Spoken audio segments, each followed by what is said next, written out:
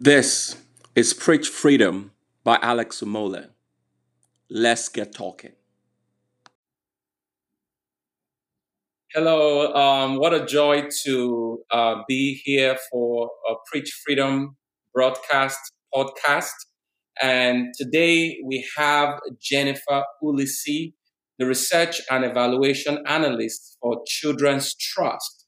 She was recently commissioned to coordinate the social justice and racial equity work within the organization. And we're going to be asking a few questions from Miss Jennifer Ulisi. So, Jennifer, how are you doing today?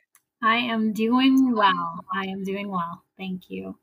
Excellent, excellent. So I know you're ready to go. I know you're already loaded, ready to begin conversation on social justice. But I have a few questions as a prelude, as an intro to some of the conversations we'll have in this podcast. Would you consider yourself to be a devoted Christian? Yes, I would. I would definitely say that I'm, devoted, and I grew up pretty much, in a Christian household, and so, that's all I've ever known. Yeah, so your views fundamentally are formed along these lines, right? Yes. All right. How long have you attended? Do you attend a local church, first of all? Yes, I do. I attend Christian Life Center in Fort Lauderdale. I've been attending there for 16 years. So more than half of my life. 16 years, that's a long time. So your fundamental theological perspectives have been shaped by the teachings of the church. You would say so, right? Yes. Okay, excellent. Yeah. What does social justice mean to you? Yeah, social justice is, that term in itself has been used in so many different ways. And I mean, in thinking for myself, I feel like social justice is really understanding God's idea for justice for humanity, his heart for humanity, and helping to implement that here on earth. So I would say for me, that's more or less how I would look at social justice. Yeah, that's so good. Yeah. That's so good. A lot of people feel the church should not be involved with social justice because it goes against some of the fundamental traditional values of the church. And many people hold different views on that. And my take has always been social justice involves care and concern for the community. And do you think the church generally has been involved? In fact, to put it more specifically, do you think the Pentecostal church has been involved in social justice or have done enough for the community in the area of social justice? Yeah, I think, and maybe to answer, looking at your question, it might be related to context, like where we are probably looking at the Pentecostal church's involvement in social issues. Because on one end, I could say, yes, the Pentecostal church has been very involved in terms of missions work in different countries, in terms of helping people get the things that they need in terms of, education, healthcare, food. But again, that's more on like a global scale and an international scale. But if we're looking at what's been taking place, more so, I would say in the United States, or we're looking at like the American context, I'd probably say that the Pentecostal church could do a little more. I mean, I can't speak for all churches, all Pentecostal churches in the United States, but I think that there's definitely more room for the church to get involved, and especially the Pentecostal church to get involved in social justice issues. Yeah, I hold the same opinion. Thanks for expressing that view, because I feel that living in South Florida, you find out a lot of Pentecostal church seems to lag behind when it comes to issues of social justice. And you hardly see, mainstream Pentecostal denomination affiliated churches getting themselves involved in core issues of social justice. Yes, some of them go around feed the poor. Yes, they do food drives, but it's not enough. A lot of them don't have a defined and adopted strategy to address core issues that the community face, like poverty, racial discrimination, police issues of police reorientation regarding their attitude towards Black people. or even just addressing the issue of racial injustice within society. A lot of churches are just, aloof to the idea. The question whether the church is caring enough for the community is something you have basically expressed that we can do better. What's your experience like, being a Black person, and the role of the church in addressing issues of racial justice? Oh, wow. That's an interesting question. And I like how you started off and said, being a Black person. And maybe for me, one of the things I know, especially in this season, with a lot of the social unrest we've been experiencing, I know for me, I understand that the terms like Black and white are social constructs. Yeah. And so for me, I actually very rarely identify or begin to identify myself as a Black person, only because I feel that term in itself is so weighted, like it carries a lot of, tension. Exactly. And it's not to say like I'll use that in conversation. I'm fine with engaging in that type of rhetoric in order to engage in conversation with others. But I honestly identify myself based off of my ethnicity. So if someone were to ask me, how do I perceive myself as an Afro-Caribbean American woman in the United States and in South Florida, that's more or less how I'd address myself. And I would say, looking at how things are in South Florida, we experience, I would say, if we want to look at race or racial disparities or discrimination or things like that, it's a very different ballgame in South Florida compared to maybe where I would say in some of the other southern states in the United States. And that's just because of the rich diversity of cultures that we have. And even within those cultures, there's those own level of discrimination or biases that exist. So I would just say my experience here in South Florida is probably different than what someone maybe in Georgia or South Carolina is experiencing. And I think that just has to deal with kind of more of the international context or, dynamic that we have here in South Florida. Mm-hmm. Yeah, you have spoken well, because that disparity actually becomes so real because the Black people in South Florida might be experiencing something distinctive differently from what a Black person in Chicago might be experiencing because of the cultural differences. And I know that with the recent tension in the United States, many churches have responded differently. In your own view, what do you think Pentecostal churches could be a more holistic approach towards the current racial tension in the country? Yeah. I know it's an open-ended question almost, but just in your own opinion, how do you think the Pentecostal church or the church at large should respond to the racial tension? Should respond. Yeah, I think with anything, especially being a believer in Christ, I think the place of prayer should always be a priority place. And I know that I love that prayer. and I know that sometimes that can be overlooked or felt like, well, the church is always just praying and we never do anything. But I think it's important that we don't forget that, at least as a priority place to start when dealing with any issues in society. So I would say like the first primary place would be to pray, because I do believe that when we're talking about racial tensions or racial issues, that the root of it is sin.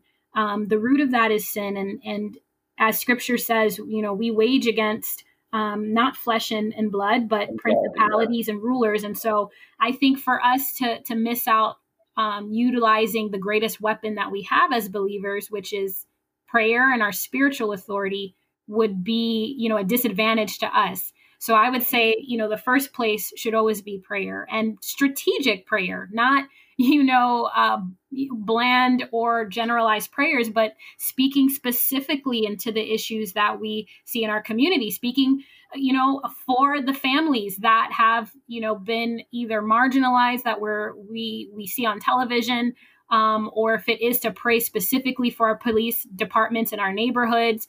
I think it's just a place of strategic prayer would be a first place. And the next place I would say is, once we're grounded in that way in prayer, I would say the church, shouldn't be afraid in engaging in partnerships with those in the community who are already, doing the work. Yeah, I like the fact that you actually began by prayer, because Pentecostal churches are known to be vertically focused on more expressive worship, spiritual empowerment than social works and societal engagement. So the gifts of the Spirit is what Pentecostals are known for, and the manifestation of the Spirit gifts. So if that's what Pentecostals are known for, it only becomes wise to begin from what Pentecostals are already used to, which is prayer, like you have rightly pointed out. But I also like the fact that you are moving further to say, hey, how can the Pentecostal church partner with organizations or with people trying to engage society in social justice? So go ahead. I love that. Yeah. And partnerships, because I think it's important that the church is engaging, I would say, in conversations in the culture. And just because we engage, let's say, in those conversations in culture or in social justice, it doesn't necessarily mean that we are adapting those same views, or that, we are, taking whatever maybe another organization's ideologies and saying that's what we believe.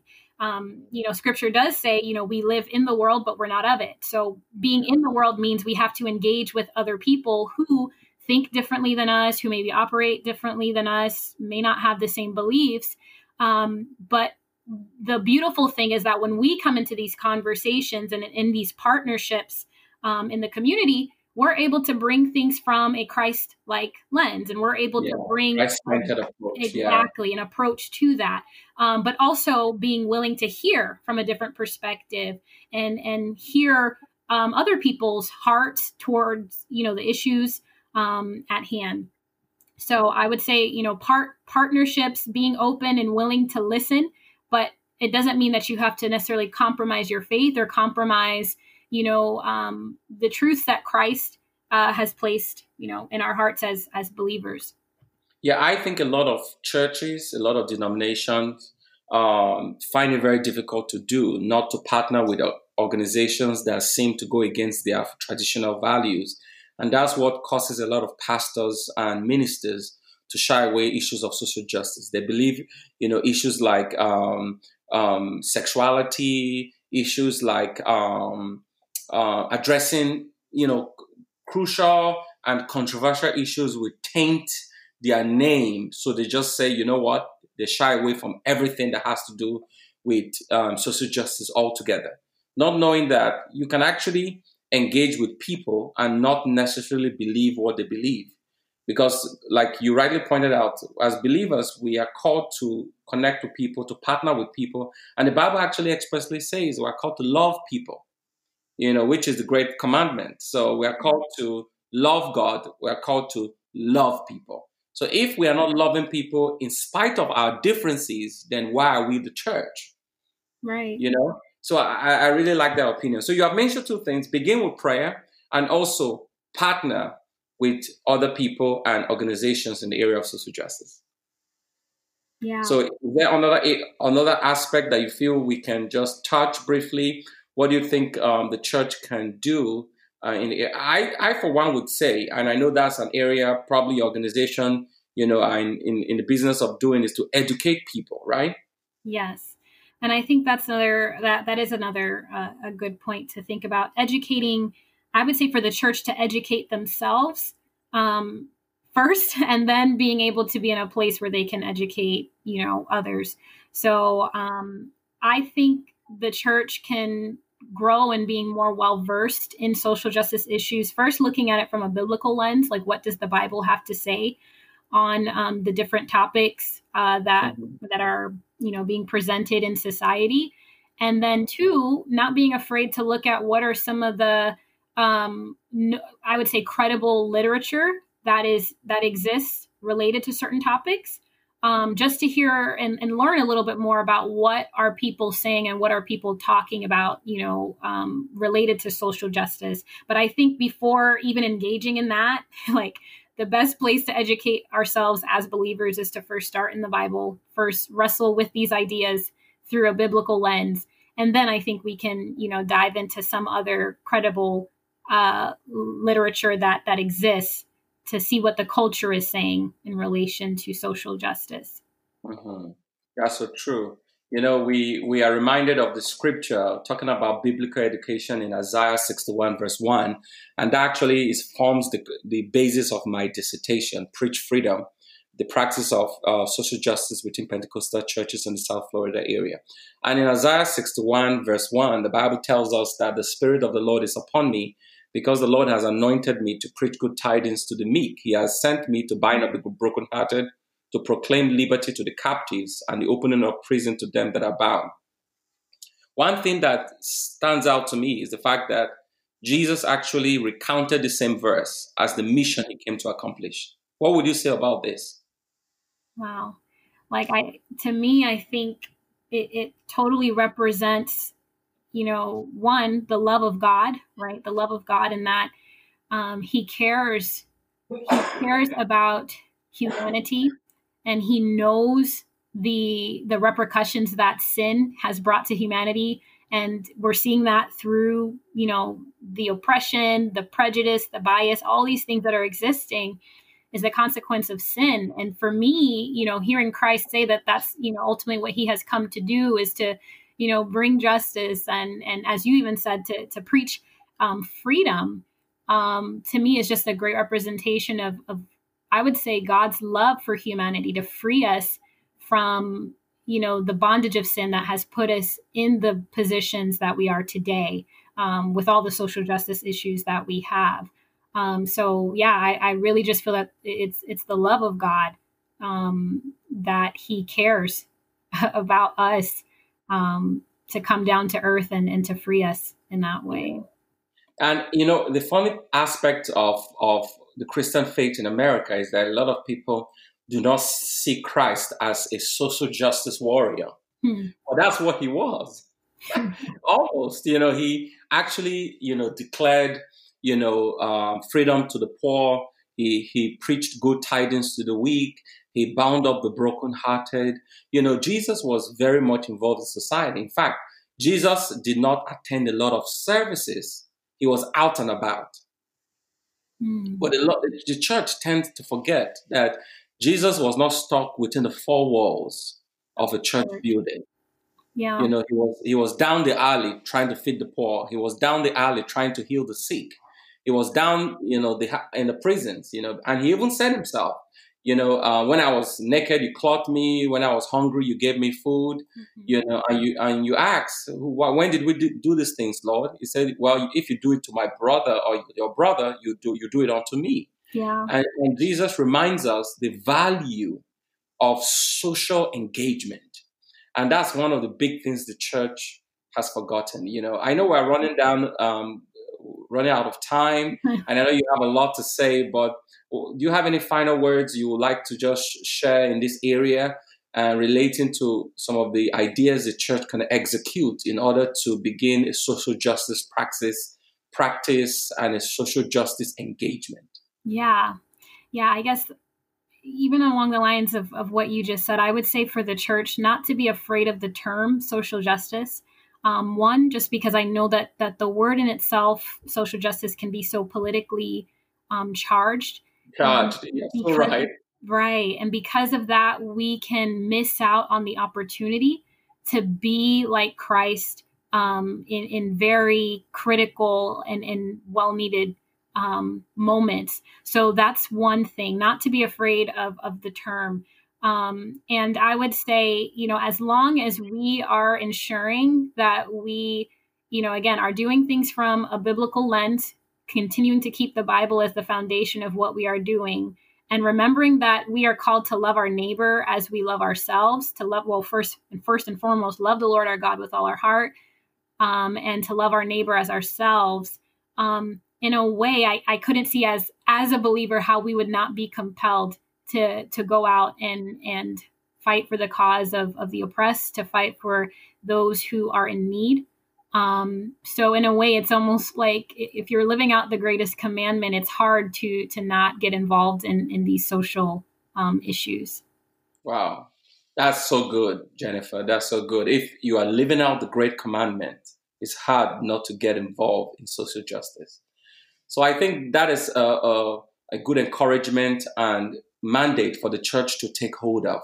And the Pentecostal church cannot be left behind, particularly the Pentecostal church in South Florida. So thank you so much, Jennifer, for coming on the show today, on the podcast. And I know that you're going to do great in your role, relating to social justice within your organization and, your racial equality work at the Children's Trust. Thank you so much. Feel free to come on the podcast next time. Thank you. We're looking forward to having you. All right. So that's it. So have a wonderful day, everyone. Thank you for listening to this podcast. If you have comments, questions, feel free to send in your questions, your comment concerning Preach Freedom, the practice of social justice within Pentecostal churches in South Florida. God bless you. Have a good day. Thank you for listening to this podcast. Please subscribe.